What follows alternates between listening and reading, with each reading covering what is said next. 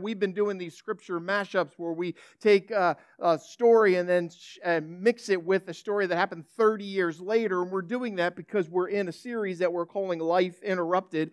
And we believe that God has a habit of interrupting.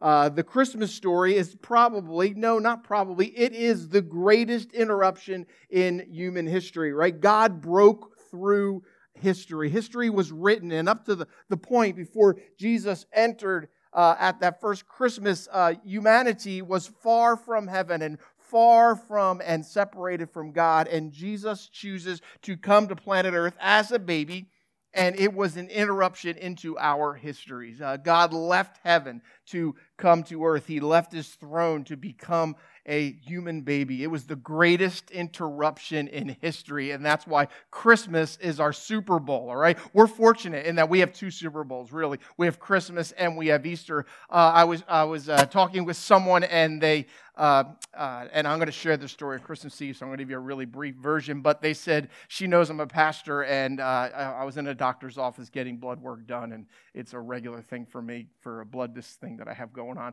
It's no big deal. I'm healthy and all, but I have to make sure they check my blood to make sure I'm alive, I guess. And she said to me, well, Easter's really your big deal. It isn't that big of a deal about Christmas, is it?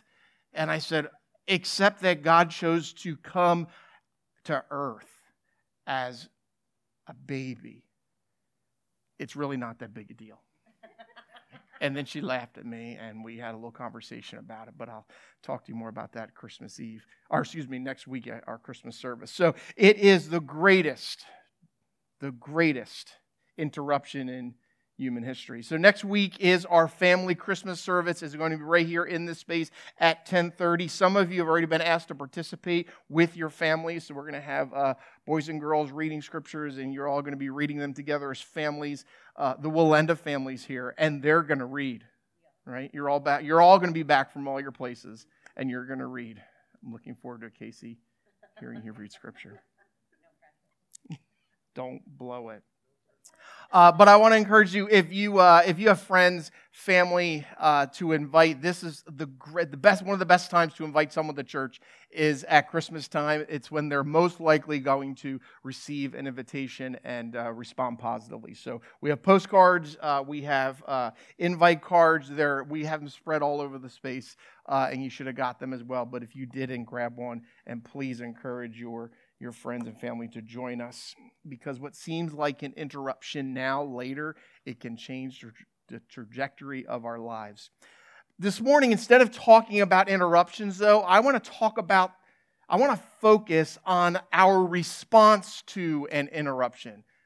Our response to an interruption. So you heard in the stories that were read about the shepherds, that the shepherds were at night and they were watching and they were caring for their sheep. And I have an interesting theory on shepherds. It's not my theory. I read it and have adopted it as my own. What I love about the Christmas story is there's a lot of detail, but there's also not a lot of detail. And so there's definitely some ideas and some thoughts and some theories in a sense about what happened on that first Christmas morning. Was Jesus born in a cave? Was Jesus born in a manger, stall, animal area? Where was Jesus born? Was he born? I read an interesting article that he likely would have been born in that town, and there would have been midwives available to him. It was a very interesting article about that. And so there's all these different thoughts, because we have detail, but we don't have a lot of detail about that. So there's some area where we can wonder. And so one of the things that I wonder about is the shepherds. They were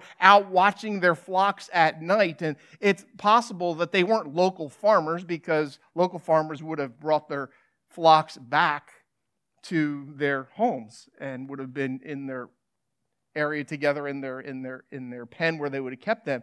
That local farmers would bring their sheep back each night. They didn't watch their flocks outside at night if they could help it. But it's possible that these were a different type of shepherd. They were shepherds that, in a sense, volunteered or worked for the church. They were kind of priestly shepherds, and that they were watching over lambs that were raised as sacrificial lambs, that they were lambs that would be used in the temple for sacrifices. And they weren't priests, but they were kind of like serving the temple. They had a religious intent to why they did their work. And so while the shepherds are doing this job, Luke tells us, they were interrupted by an angel, and then they're interrupted by several angels, and the shepherds respond and say, hey, let's go. Let's go see this thing that's happened, right? Now the shepherds go. The angels didn't really give them any direction. They just said it's in Bethlehem. Now, while Bethlehem was a small town, it wasn't so small that you would just know where the baby would be. Unless you maybe listened for crying. I'm not sure. But there's no real direction or no location given except Bethlehem. And the angel said, you'll find the baby wrapped in cloths.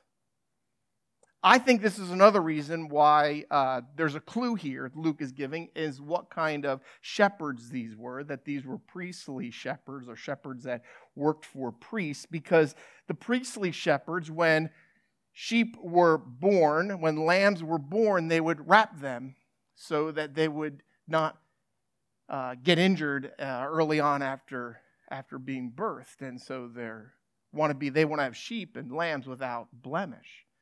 And so it's possible that when the angel says you'll find this baby wrapped in swaddling cloths, that was a signal to the shepherds, or that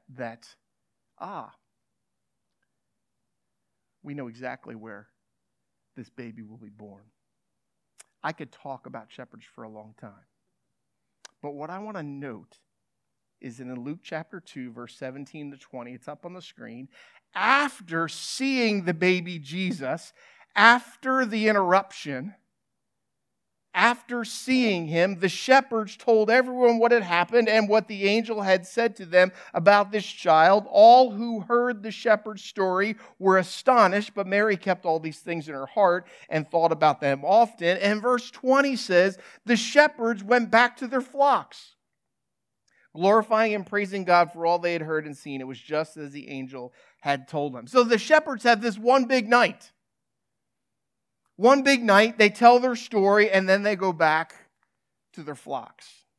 Now, 30 years later, we have that other story that we mashed together. It's Peter. Peter and his fishing buddies are out working, and they're washing their nets. Now, Peter and his friends are not fishing for enjoyment. They're fishing for employment, all right? This is their job, all right? They are professional fishermen, and nets need to be checked, and nets need to be cleaned after every fishing trip because they're checking to make sure that there's no fray in the lines, that there's no knots that have come undone, that there's nothing on there that would cause the nets to rot. And so they meticulously would lay the nets out and go through every knot and every strand and make sure that the nets are in good shape. They're working hard at their job, and Jesus interrupts Peter and his work associates, and he said, while they're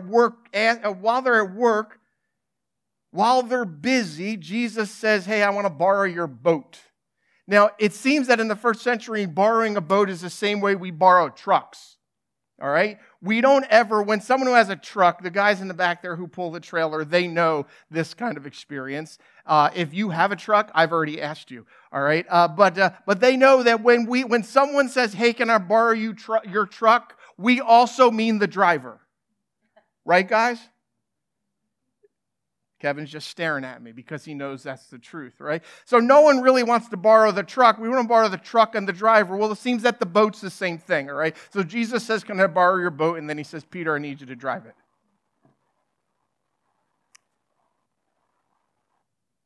So Jesus preaches from Peter's boat, and Jesus and Peter have a conversation about proper fishing techniques, and you can read the story. Jesus suggests an alternate approach to fishing. Peter gives in to Jesus' unusual request. Peter's thought is that sometimes the fish just aren't there, but I'll do kind of get the idea. He says, I'll just do what this guy says.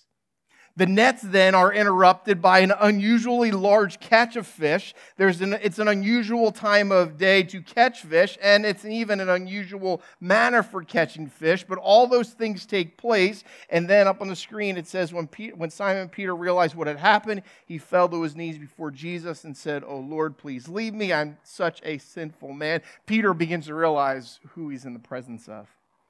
For he was awestruck by the number of fish they had caught, as were the others with him, because it didn't make sense. His partners, James and John, the sons of Zebedee, were also amazed. Jesus replied to Simon, "Don't be afraid." And now this is how the story diverges a little bit from the shepherds, all right? The shepherds go back to their flock. From now on, you'll be fishing for people. And as soon as they landed, they left everything and followed Jesus. And so my thought on these two stories as I was preparing is sometimes the interruption changes what we do. And it changes where we go. And Peter and his fishing companions went from fishing at a local fishing business to become disciples of Jesus, preparing to launch a global movement. And so that's a pretty big task that will be placed upon them. But sometimes the interruption doesn't change what we do. And it doesn't change where we go. The shepherds went back to their flocks. They remained shepherds. There was no, hey, you'll no longer be caring for sheep, you'll be caring for people. They didn't hear that. They went back to their flocks. The shepherds were changed, but they remained shepherds. But they became, as Randy shared in our preaching meeting, I'm going to give you props. They became shepherds with a story. See, sometimes the interruption changes what we do. Sometimes it doesn't. But the interruption always changes who we are. It changes who we are. The story of Christmas is that Jesus changes everything. That Jesus entering planet Earth as a baby changed everything. And so every week when we gather for worship, whether you're here or you're in Voorhees or even at another congregation, we get together on Sunday mornings to celebrate that Jesus entered our world.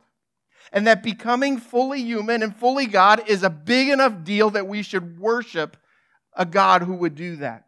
That we celebrate Jesus' teachings about life, and we celebrate how we are to live as people who are changed by this God that would choose to come from heaven and invade our planet in a sense, and to come and be part of our hearts and lives and to change us. We celebrate Jesus' single purpose for coming to earth, to be a perfect sacrifice for our sins. And we celebrate that there's a new life is possible to anybody, no matter where they've been, no matter what they've done, no matter what they've thought in the past. And we believe that we can live this new life because of Jesus' life, because of Jesus' death and resurrection. And that's why we gather every Sunday. That's why we're here. We do that.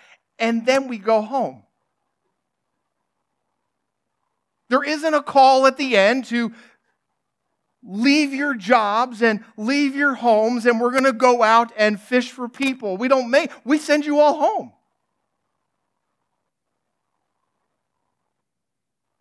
And on Monday, we go to our workplaces and we go to our home places and we go to our school places. And while oftentimes we're challenged to be like Peter, and oftentimes for some of us there's this reorienting of our lives, and it even includes a vocational change, Peter and friends left their nets while the shepherds went back to their flocks. I want to challenge you this morning to be more like shepherds. That I think that we can see our workplaces and our home places and our school places as interruption opportunity.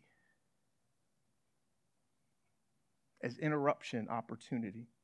See, as a pastor, I may never meet the people that you meet at work.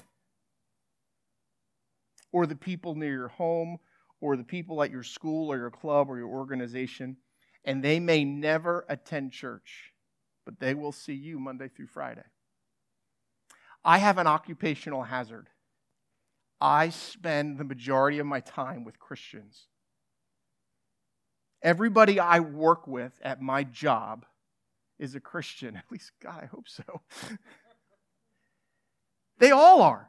They all know Jesus. When I talk about Jesus, they know exactly what I'm talking about, and they know exactly who Jesus was and what Jesus did and what Jesus offers us. I have this occupational hazard. I don't know a lot of people who don't know Jesus. And so I have to fabricate this in a sense, in that I come up with ways to be with people who don't know Jesus. So one of the things I started doing, and I'm not going to tell the whole story because this is next week's story. It's a little bit of a teaser. I started going to a barber.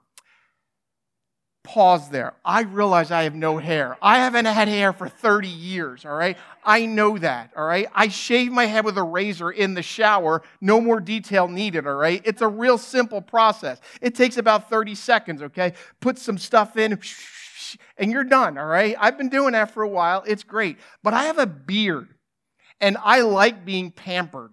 And so I like the idea of sitting in a leather chair, and they lay the chair back, and they put hot towels on your face, and then they straight razor shave you. If you've never been straight razor shaved, it's awesome. All right, it's really cool. And you kind of feel like the mafia, like you're going to get whacked, because, you're like, it's just like a mafia movie. It's really cool. Anyway, all right, so I do that, all right, because I like to be pampered, but I also discovered that my barber isn't a Christian, and I'm like, this is going to be, she has no idea what's coming her way over the next decade of time that we're going to spend together. I spent a long time figuring out where I was going to go, and I was based a lot of it on the conversation. If they weren't chatty, I didn't want to go back. If they were in Philadelphia, there was a toll. And so I tried to find a place. Anyway, that's what I did. I had to fabricate this relationship now, okay? I have this pseudo friend who's a barber who I pay $10 to trim my beard every 4 weeks. Because I hang out with Christians all the time. But you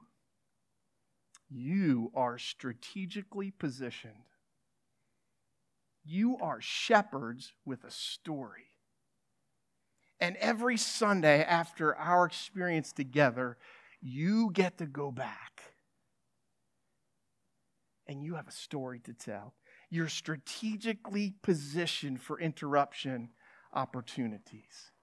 Now, I know that for most of us, there is a reluctance to talk about faith. And you're going to hear in my story next week that it's not easy, all right? I don't just run around just talking about Jesus to every person I bump into. It's just not that easy. I get that there's some uncomfortableness, there's some reluctance that we may have about talking about our faith. And I think there's at least four that I've found. The first is there's temperamental reluctance. Some of us are just painfully aware that we're just a little shy.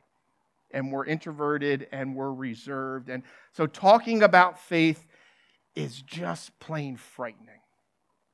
That can be true. I get that. That's one of our reasons. Another one is cultural reluctance. We've been raised to keep to ourselves. And you don't talk about money, politics, or religion. We just don't talk about it. It just seems like it would be rude. So there's this cultural reluctance. For others, there's a theological reluctance, right? For some of us, we're just, we believe that some people are gifted at it. And I'm just not one of them. Or we're concerned that we'll say the wrong thing and someone will be misguided forever and will be to blame. Right? So we just have this theological reluctance. What if I mess it up? And then there's others who have a motivational reluctance, right? We just have a fear. We don't necessarily have a desire, maybe. We just have so many things going on. We're just so busy, it just doesn't come up. It's just not on the front burner. But here's the hard truth, is that it's really not an optional extra for us. Talking about our faith is not optional. It's not only for the professionals, but it doesn't have to be uncomfortable. Yesterday, we had 15 families in this space for our first ever gingerbread event. 15 families. We knew one a little bit. So we would say, the Johnsons were there. We knew 1.5 families, all right? We knew the Johnsons, and then we knew another family we think we may have met them before. But otherwise, we had 13 and a half, let's just say 14, because that's weird. We had 14 families that we'd never met, have never been to worship before. They had fun. We invited the Mount Laurel Police Department to come. They came over as well. And those policemen were so good at building gingerbread houses. They were like a big hit. All right. I got some pictures on Facebook of me with the policemen because that's always cool because I look old and decrepit next to them because they're all young and built. And I'm just like, I swear I stood up straight and tall, and still you looked at the picture at me. Yeah, sure. I should have shaved for him. We invited them over, and we had a great time, and we'll invite them to something else. But they had fun, and they met some folks from a church, and we just had nice conversations about Christmas, about gingerbread houses, about kids. We had the librarian come over and read a story about the gingerbread man. I acted like I liked children even. It was really good.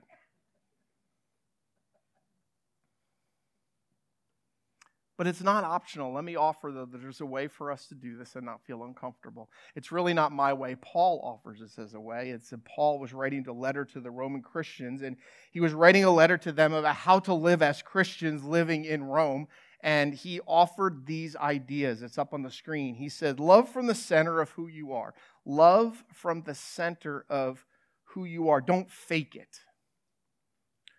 Run for dear life from evil. Hold on for dear life to good. Be good friends who love deeply. Practice playing second fiddle.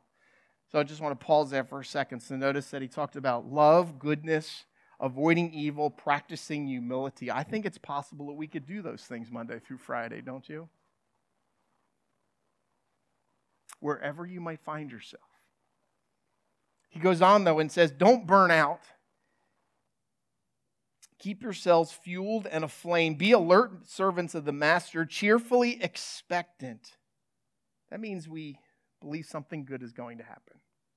Cheerfully expectant. Don't quit in hard times. Pray all the harder. Help needy Christians. Be inventive in hospitality. I notice that this is a marathon, not a sprint. Paul says, don't burn out. How do you stay fueled? He says, be inventive in hospitality. How do you do that? One of the ideas we had that Bill Walenda in the back there is a big fan of, and we hope to pull this off, is he wants to get a local ice cream truck and go over to Laurel Acres Park and just tell the ice cream guy, hey, just want to give away free ice cream for an hour. And then just talk to people. That's pretty hospitable. Probably a little pricey, so I'm hoping Bill's going to fund it too. But what a neat way to just say, hey, we're the church, and we just thought it would be fun to have ice cream together. Paul goes on and says, bless your enemies, no cursing under your breath, even when you're driving. Laugh with your happy friends when they're happy. Share tears when they're down. Get along with each other. Don't be stuck up. Make friends with nobodies. Don't be the great somebody. Do you know how unique it is to bless your enemies? That is standout behavior. How about being there for your friends, both laughing and crying, good times and bad, right? And he talked about humility again and again through this. Then in verse 17, he says, don't hit back. Discover beauty in everyone. If you've got it in you, get along with everybody. Don't insist on getting even. That's not for you to do. I'll do the judging, says God. I'll take care of it. And then he goes on and says, our scriptures tell us that if you see your enemy hungry, go buy that person lunch, or if he's thirsty, get him a drink. Your generosity will surprise him with goodness. Don't let evil get the best of you. Get the best of evil by doing good. These are all behaviors that we can and should live every day in our workplace, our home place, and our school place. Now, I'm doing a little scripture mashup myself here. There's another scripture, and this time Peter is talking to some fellow Christians, and he's doing the same thing. He's suggesting here's a way that we can live this Christian life in this world that we live in. And it's in 1 Peter chapter 3, and it's up on the screen again. It says, if with heart and soul you're doing good, Do you think you can be stopped? Even if you suffer for it, you're still better off. Don't give the opposition a second thought. Through thick and thin, keep your hearts at attention in adoration before Christ your master. And notice he says this, be ready to speak up and tell anyone who asks why you're living the way you are. Let me say that again. Be ready to speak up and tell anyone who asks why you're living the way you are. So he's suggesting that it's possible that as you're living this life and you are being humble and you're striving, you're loving, you're striving towards good and running from evil and you're forgiving enemies and you're blessing enemies and you're doing all those things Monday through Friday, that it's likely that there are people who are going to come up to you and say, how do you live like that? What is it that inspires you to do those things?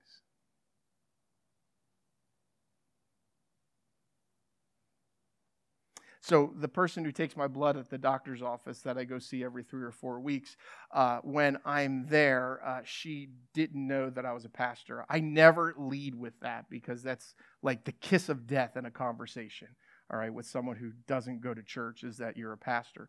And so for a while, we had conversations. It's like fun now for me to see how long I can not talk about being a pastor while I'm a pastor. And so I'll have these conversations with people. And so she was asking me different things about what I did. And I was saying, I'd done this thing one time and I was in Cuba and I broke my back. And she says, really, how'd you do that? And I'm like, all right, man, now I just outed myself. Now I got to tell the rest of the story. So I said, I'm a pastor. And she says, you're a pastor?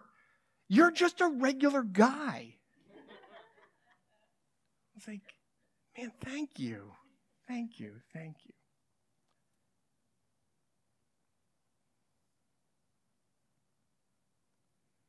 Be ready to speak up and tell anyone who asks why you're living the way you are, and always with the utmost courtesy.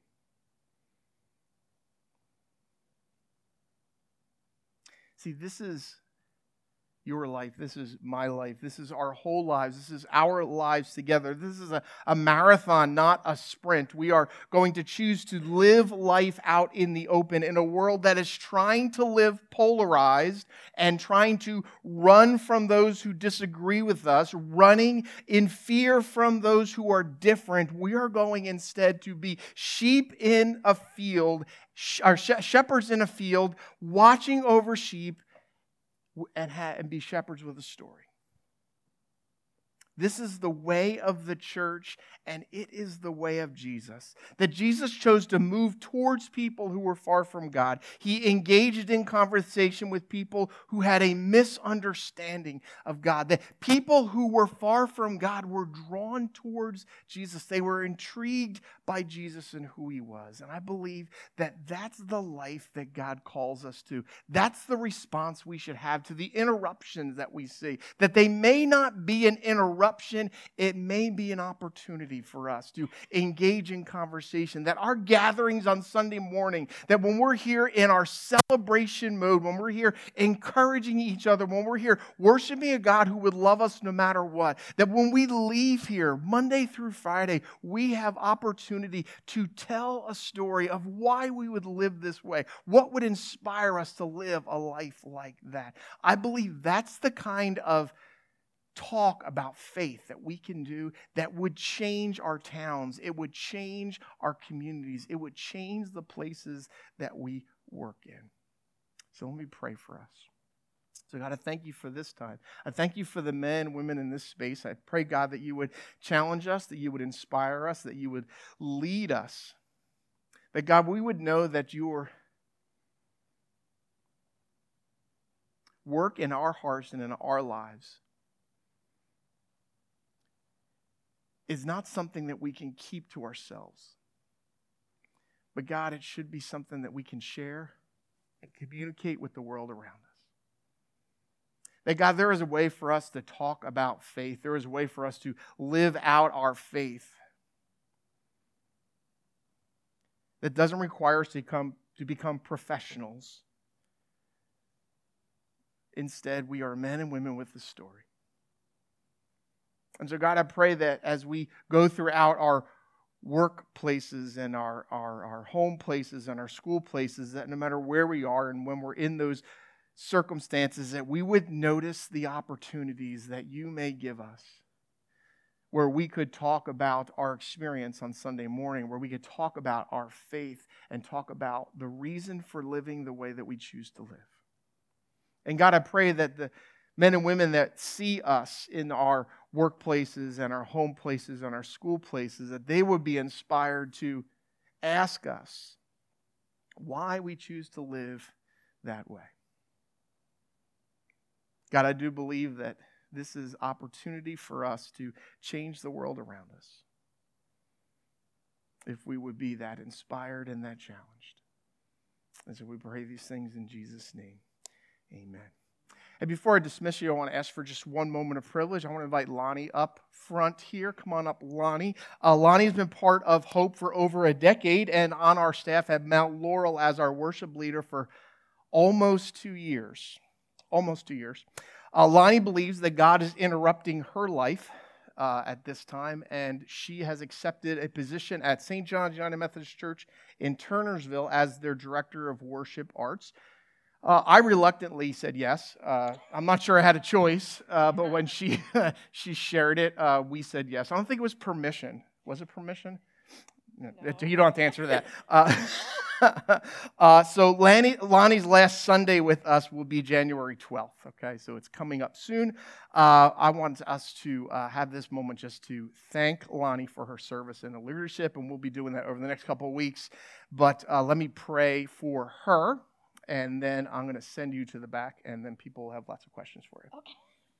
So, God, I thank you for this time, and I pray, God, that you would continue to be with this community of faith and with the plans that you have for us. And, God, that you would also be with Lonnie and her family as they make these changes and these steps that she believes this is the direction you have for her. And, God, we will trust in that, and we will help her along the way in that process.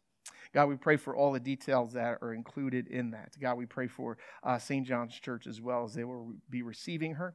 We pray, God, that they would receive her with joy and excitement, and that, God, we will send her out with the same joy and excitement. And so, God, we thank you that you're a God that knows every plan, that, God, you have things under control and in order. And, God, it's our job to know the steps that you're leading us, then, God, that we would go in those steps. And so, God, we thank you for these things, and we pray them in Jesus' name. Amen. And now, if you all stand with me, let's thank Lonnie now.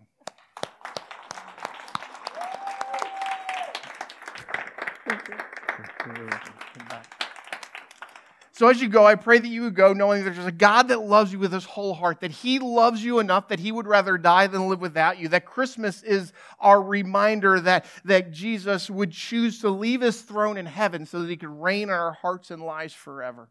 And that there's a world out there that is desperate to know of that kind of love. And that the lives you live Monday through Friday matter in the lives of the other folks that live around you Monday through Friday.